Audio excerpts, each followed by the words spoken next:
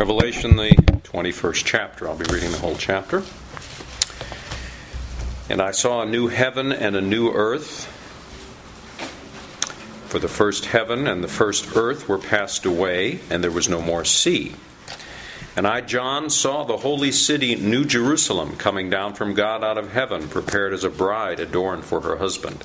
And I heard a great voice out of heaven saying, Behold, the tabernacle of God is with men, and he will dwell with them, and they shall be his people, and God himself shall be with them, and be their God. And God shall wipe away all tears from their eyes, and there shall be no more death, neither sorrow nor crying, neither shall there be any more pain, for the former things are passed away. And he that sat upon the throne said, Behold, I make all things new. And he said unto me, Write, for these words are true and faithful. And he said unto me, It is done. I am Alpha and Omega, the beginning and the end. I will give unto him that is athirst of the fountain of the water of life freely. He that overcometh shall inherit all things, and I will be his God, and he shall be my son. But the fearful and unbelieving, and the abominable, and murderers, and whoremongers, and sorcerers, and idolaters, and all liars, shall have their part in the lake which burneth with fire and brimstone, which is the second death. And there came unto me one of the seven angels, which had the seven vials full of the seven last plagues, and talked with me, saying, Come hither, I will show thee the bride, the Lamb's wife. And he carried me away in the Spirit to a great and high mountain, and showed me that great city, the holy Jerusalem, descending out of heaven from God, having the glory of God. And her light was like unto a stone most precious, even like a jasper stone, clear as crystal, and had a wall great and high, and had 12 gates, and at the gates 12 angels, and names written thereon, which are the names of the 12 tribes of the children of Israel. On the east 3 gates, on the north 3 gates, on the south 3 gates, and on the west 3 gates. And the wall of the city had 12 foundations, and in them the names of the 12 apostles of the Lamb. And he that talked with me had a golden reed to measure the city, and the gates thereof, and the wall thereof. And the city lieth foursquare, and the length is as large as the breadth. And he measured the city with the reed 12,000 furlongs. The length and the breadth and the height of it are equal. And he measured the wall thereof 144 cubits, according to the measure of a man, that is, of the angel. And the building of the wall of it was of jasper, and the city was pure gold, like unto clear glass. And the foundations of the wall of the city were garnished with all manner of precious stones. The first foundation was jasper, the second sapphire, the third a chalcedony, the fourth an emerald, the fifth sardonyx, the sixth sardius, the seventh chrysolite, the eighth beryl, the ninth a topaz, the 10th a chrysoprasus, the 11th jacinth, the 12th an amethyst. And the 12 gates were 12 pearls. Every several gate was of 1 pearl, and the street of the city was pure gold, as it were transparent glass. And I saw no temple therein, for the Lord God Almighty and the Lamb are the temple of it. And the city had no need of the sun, neither of the moon to shine in it, for the glory of God did lighten it, and the Lamb is the light thereof. And the nations of them which are saved shall walk in the light of it, and the kings of the earth do bring their glory and honor into it. And the gates of it shall not be shut at all by day, for there shall be no night there. And they shall bring the glory and honor of the nations into it. And there shall in no wise enter into anything that defileth, neither whatsoever worketh abomination or maketh a lie, but they which are written in the Lamb's book of life.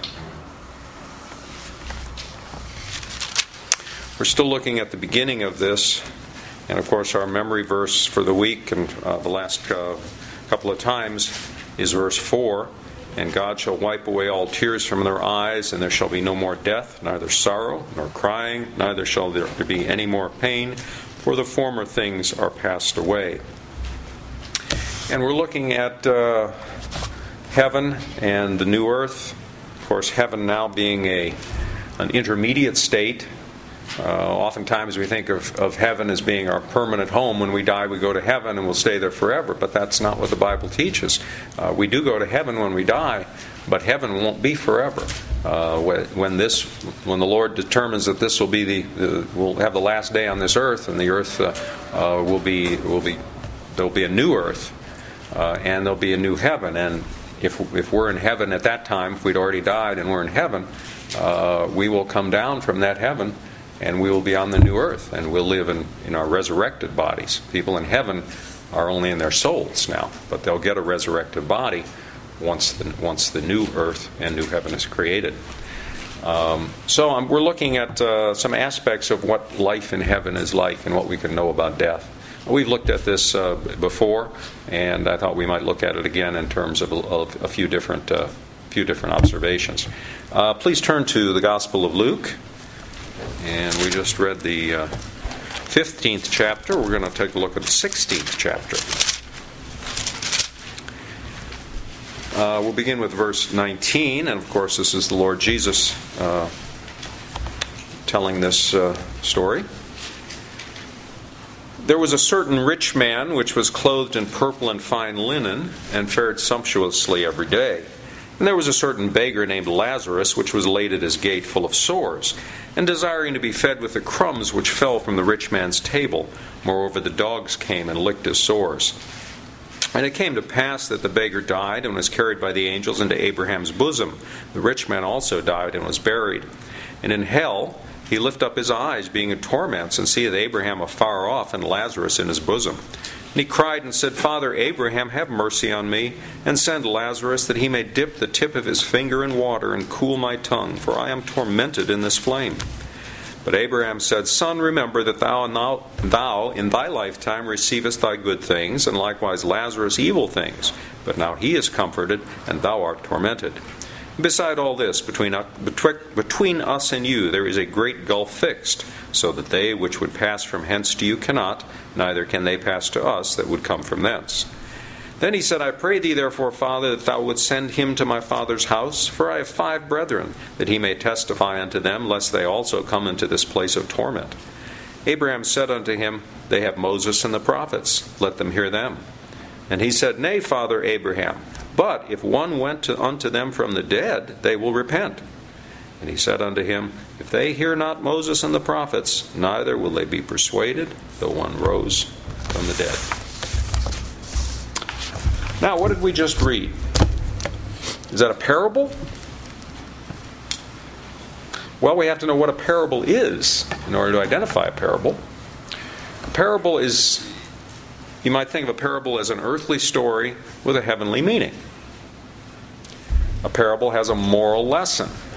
Whether or not the people or events actually were real and it actually occurred is really not the point of a parable. The meaning of a parable doesn't depend on whether or not it's a report of an actual event with real people. For example, the parable we know the parable of the Good Samaritan, the parable of the sower who threw some seeds on rocky ground and on good ground. The point of those parables is not whether it's describing actual people and events. The point is the meaning, or what we would call the moral of the story. The fact that it may never have happened is taken for granted as not being the point. It's not really relevant to what Jesus wants us to learn in a parable. Again, an earthly story with a heavenly meaning. So to decide if the story of the rich man and Lazarus is a parable or not, and what it can teach us about heaven, which is really a major part of the point, we have to know the definition of a parable. A parable has at least 4 elements, and you have to have these 4 elements to have a parable. Number 1, a parable is a story from everyday life. So the everyday life of the people that heard the parable, particularly we're talking Jesus' parables in first century Israel, things that were familiar to them. Secondly, it has ordinary events, circumstances that they could understand. So we have a story from everyday life, and then it has events and circumstances from the ordinary everyday life that people can relate to, such as plants growing and budding, or buying and selling, or the relationships of masters and servants. And they go, this very simple language, simple ideas, but again, with a big idea behind it. Number 3, the characters are not particularly important. Do you know in Jesus' parables the characters don't have names? Do you ever think about that? I may be wrong. You can call me on this if you find it, but I don't know of any other parables other than this one where people are named. So it's it's the prodigal son and the father and the brother or the servant or a farmer or whoever, but no names. Number 4, there's no attempt to identify the exact location where the parable happened. There are a couple of exceptions, but mostly where these things happen or supposedly happen is not the point. It's not even mentioned. A farmer went out to plow his field or whatever it might be. So the purpose of a parable is to teach this moral lesson, not to make people imitate what happens in the parable.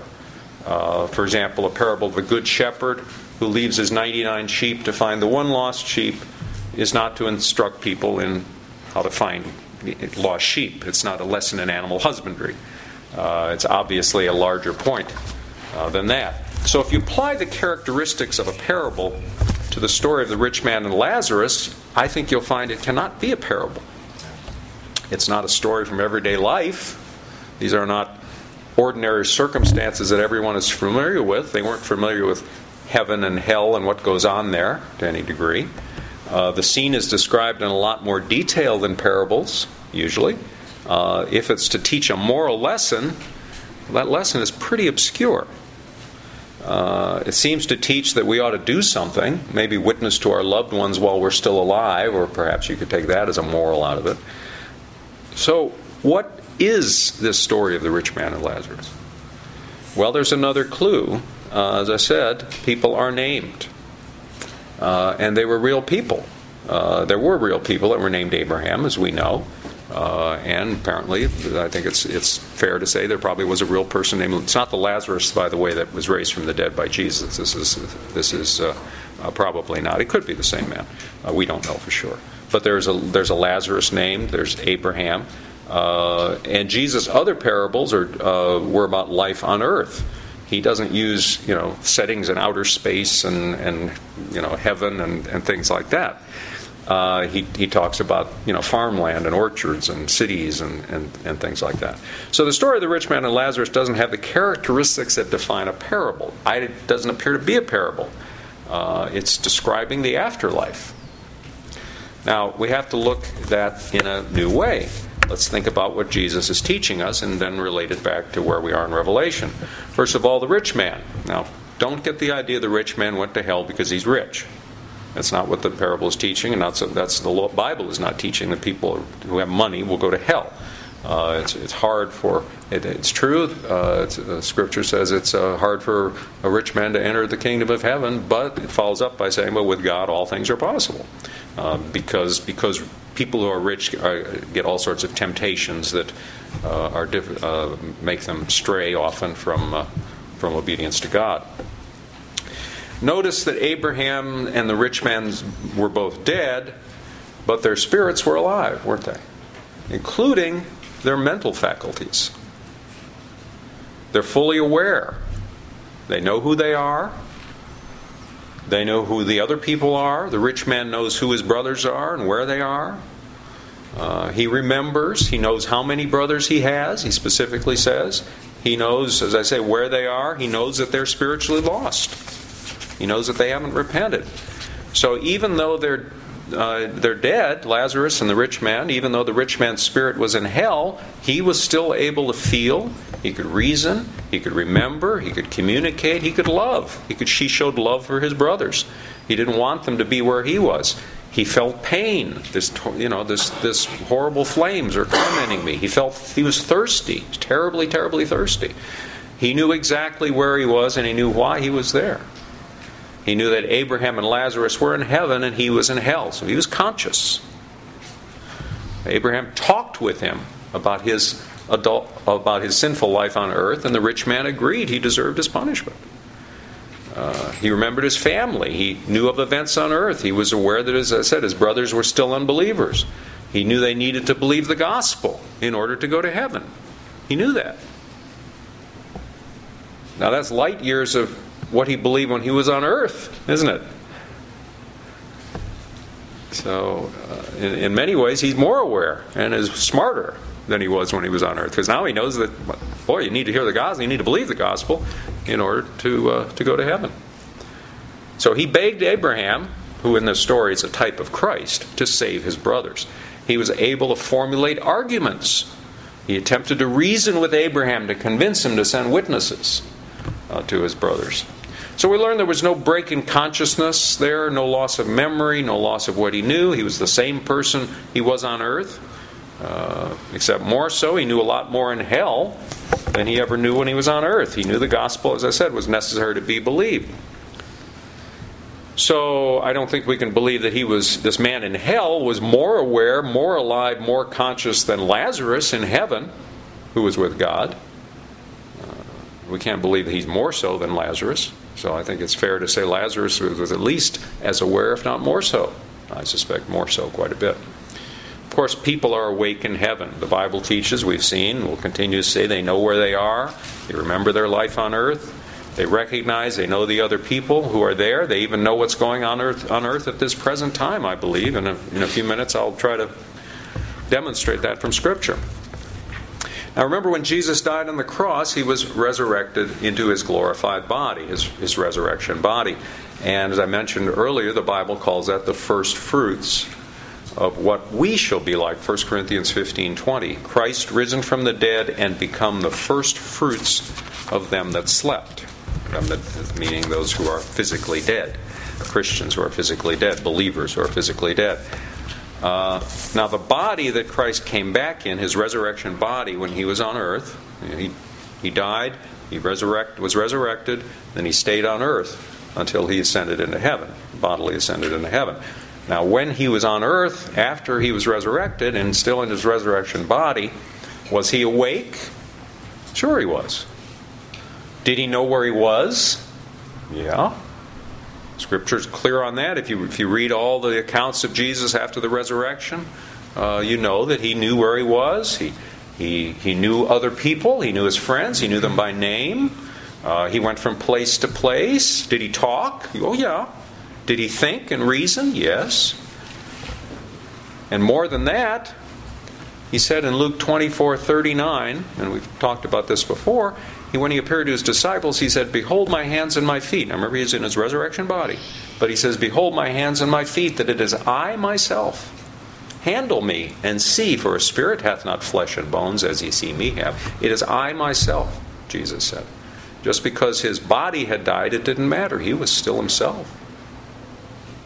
Now a major theme of the rich man and Lazarus has to do with the last verse, which is Luke 16:13, "And he said unto him, If they hear not Moses and the prophets, neither will they be persuaded, though one rose from the dead." So Abraham says to the rich man, hey, if they don't pay any attention to Moses and the prophets, they're not going to be persuaded, though one rose from the dead. Well, what's Moses and the prophets? That's the Bible. Moses and that's just another way of saying the Scriptures. So if they don't believe the Scriptures, they're not going to believe it, even if you send somebody back from the dead. And of course, someone has come back from the dead, Jesus Christ. But still people won't believe. Jesus said very much the same thing in John 5, verses 46 and 47. "For had ye believed Moses, ye would have believed me, for he wrote of me. But if ye believe not his writings, how shall you believe my words?" A friend of mine told me he had to go to a funeral service for somebody who lived a very evil life. And his life was no testimony that this fellow was ever a Christian.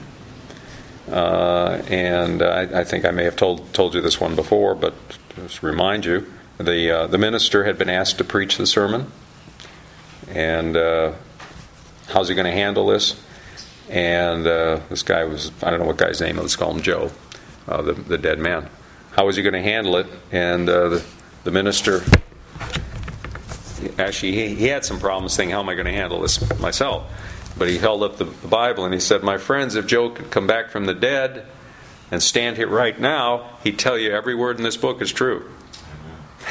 So that's how he handled it. And that's the testimony of this story of the rich man and Lazarus. The testimony is the Bible alone is sufficient to bring people to repentance and to salvation.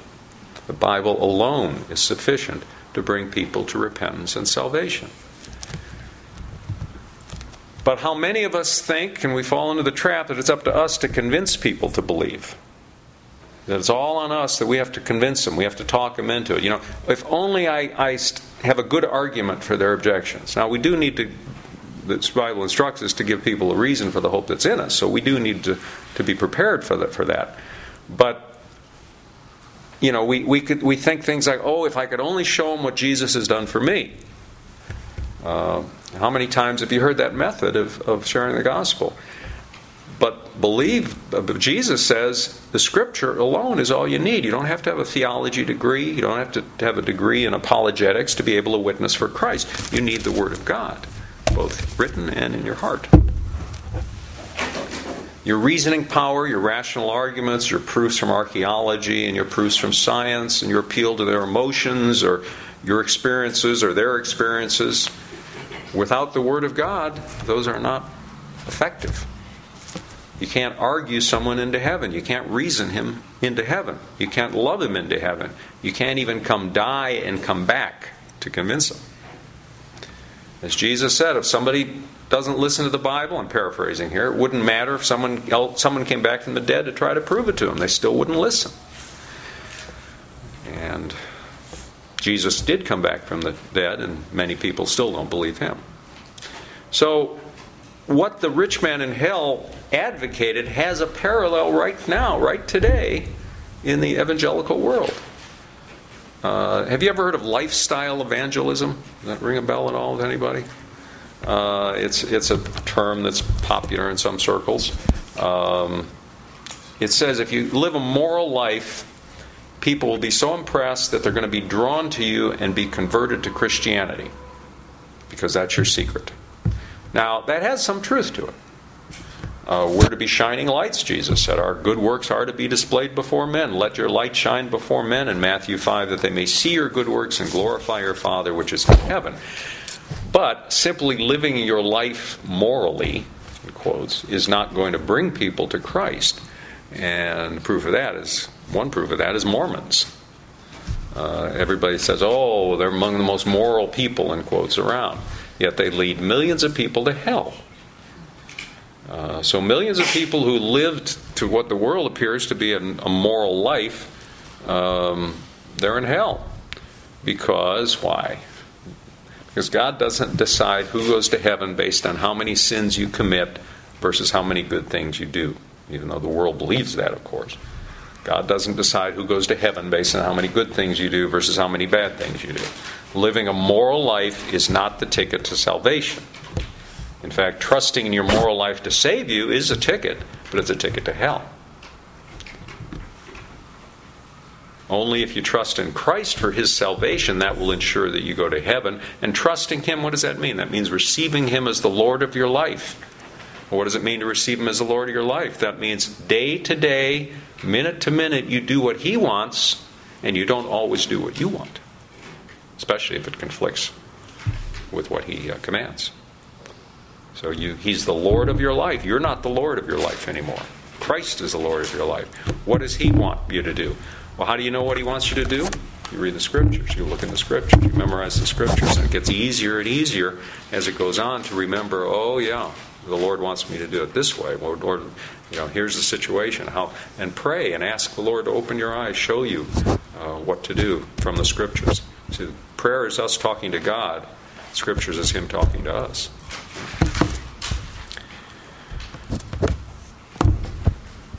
He said in John 14, He that hath my commandments and keeps them, he it is that loves me, and he that loves me shall be loved by my Father, and I will love him, and I will manifest myself to him. Again, in John 14, He said, if you love me, keep my commandments. If you love me, keep my commandments. So the one who loves Jesus will find himself more and more doing more good and less evil. That's, as we know, called sanctification. But that's a result of the salvation by Christ. It's never its cause. The good things you do are the result of the Holy Spirit living in you. Good works are never going to get you to heaven. It's trusting in the Lord Jesus Christ alone for salvation. Then the good works come from Him. We're created in Him to do good works, Scripture says. So lifestyle evangelism, I mentioned a few minutes ago, quoting from a book called Lifestyle Evangelism. The author says, quote, "Lifestyle evangelism, finding common ground and earning the right to be heard, is the secret to lifestyle evangelism." Finding common ground with unbelievers and earning the right to be heard is the secret to lifestyle evangelism. That's wrong on so many levels. But there is no common ground between a Christian and a non-Christian who is an enemy of Christ. Because of original sin, we're all born with a corrupt love for ourselves and a denial of the lordship of the Creator. And our reasoning power, our minds, our emotions are corrupt. We're born with a corrupt ability to reason. Dr. Cornelius Van Til used to talk about a man's reasoning power, and I probably have said this again too. Hang around me too long, you'll keep hearing these same illustrations. But if you remember the idea of the expensive table saw, where a man has got this very expensive table saw and he adjusts it and perfectly with the dials, gets everything right to make the exact cut he wants to make, but he leaves the room and his 5-year-old son has come in and fooled around with the dials. So he doesn't know that, and he comes back and he tries to cut the board to a precise angle, and it's off, but he doesn't realize that because he doesn't know the child has played with the dials. So he thinks he's cutting exactly the way he should be cutting, but he's off. And that's what man's reasoning power is. He thinks he's reasoning correctly, but sin has played with the dials, and man can't reason properly. That's why we bow our reason to the Lord Jesus Christ and the Word of God. That's why we say, oh, that doesn't seem fair, that doesn't seem right, that doesn't seem just. That's because sin has played with the dials. We don't know what's fair and right and just. But Scripture does. The Lord does. And that's why we bow our reason to Him and the Word of God. That's the only foundation for true reason. So there's no common ground between the Christian and unbeliever, except one thing. Romans says the law of God is written on everyone's hearts. An unbeliever, everybody knows there is a God. He knows he is created by that God, even though they want to deny that. And he knows he's guilty before that God. A few weeks ago, I remember meeting Harley Ballou, who came from Kerrville, the elder, PCA elder from Kerrville.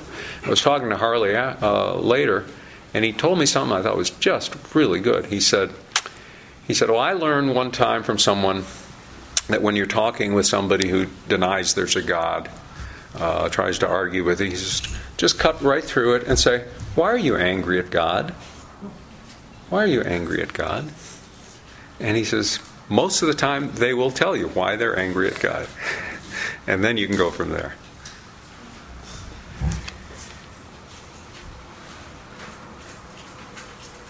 So, if you think you're going to convert people by impressing them about what a good person you are, or arguing them about archaeology or something, you may make converts, but they don't believe the Bible. They'll be converted to lifestyle evangelism. They'll put their faith in themselves, and they'll put their faith in their own moral life rather than in Christ and the Word of God.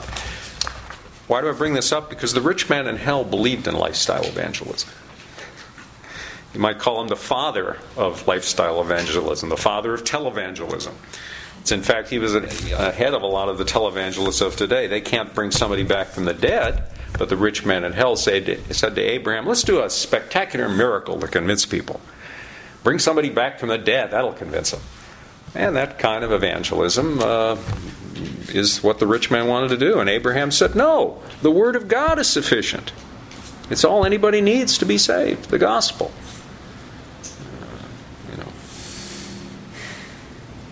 It's sent through men and women and children, the elect, whom God has chosen to proclaim and explain the Word of God to a fallen world. Scripture says in Romans 10, faith comes by hearing, and hearing by the Word of God. Please turn to Revelation chapter 6. This is a parallel passage in many ways to our passage in Revelation 21. And also to the story of rich man and Lazarus. Revelation chapter 6. let's see, verse 9. And when he had opened the fifth seal, I saw unto the altar the souls of them that were slain for the word of God and for the testimony which they held. And they cried with a loud voice, saying, How long, O Lord, holy and true, dost thou not judge and avenge our blood on them that dwell on the earth? And white robes were given unto every one of them, and it was said unto them that they should rest yet for a little season, until their fellow servants also and their brethren that should be killed as they were should be fulfilled. And going over to chapter 7 in Revelation, beginning in verse 13. And one of the elders answered, saying unto me, What are these robes which are arrayed in white robes, and whence came they? And when you read this, think of the rich man and Lazarus situation. And I said unto him, Sir, thou knowest. And he said to me, These are they which came out of great tribulation, and have washed their robes, and made them white in the blood of the Lamb. Therefore are they before the throne of God, and serve him day and night in his temple. And he that sitteth on the throne shall dwell among them. They shall hunger no more, neither thirst any more, neither shall the sun light on them, nor any heat. For the Lamb which is in the midst of the throne shall feed them, and shall lead them unto living fountains of waters, and God shall wipe away all tears from their eyes. Sounds very much like Revelation 21, doesn't it? See, these are the same souls that were on earth. They have the same self-knowledge. They have the same individual persons. As Jesus said, it is I, myself, and they could say the same thing. I'm not a ghost. I'm the same person you've always known. So, to conclude here, we learn from all of these passages we've read, people in heaven are separate individuals. These passages we just read, each one was given a white robe. Each soul was given a white robe. They're individuals. And they retain their individual personalities, perfected, of course. They have their memories of life on earth, memories of their loved ones. The saints in heaven know of and love the saints on earth, as we just read out of Revelation. They still know us. They still love us. We are still brothers and sisters in Christ with those who are in heaven. Brothers and sisters in Christ with believers on earth and the ones that are in heaven. We're all part of the same family. Physical death can't separate us. When we're in heaven, we'll still be part of one family with the believers still on earth. Just remember, death is not a wall of separation. It's a doorway of reunion. Let's pray. Lord, sear this truth into our hearts, Father, that as believers we should have no fear of death, and we should have no fear of death of our loved ones, Father, who are just going before us on a journey, and that they're starting a little earlier than we are, Father. As we get older, we realize it'll be no time at all, but it'll be the wink of an eye that we'll be with them as well. So, Father, let us not grieve as do those who have no hope, Father, but fill us with joy and expectation and understanding from Thy Word, Father. Keep us in Thy Word. Keep us in our family devotions and our individual devotions, Father, on a daily basis, hiding the Word in our hearts, Father, that we may be able to give a reason for the hope that is in us, as Scripture instructs us, Father. Lord, be with our families, Father, as we fellowship today and go out into the world tomorrow, and whether that is in our home responsibilities or in our work outside the home, Father. Bring those who need to hear the gospel into our path. Give us the Scriptures to give to them, Father. Give us the ability to explain those Scriptures to them, Lord, and open their eyes, Father, that they be converted. That the elect, there are many elect who are not converted yet, Father. But Father, we ask that we would be the instruments of their conversion, Father. We say, what can we do? We're just one person. We don't have great scriptural knowledge, possibly. We don't have all these things, Father. But we ask that we would be given desire to learn Thy Word and to share it with others, Father. That we may be on fire for lost souls, Lord.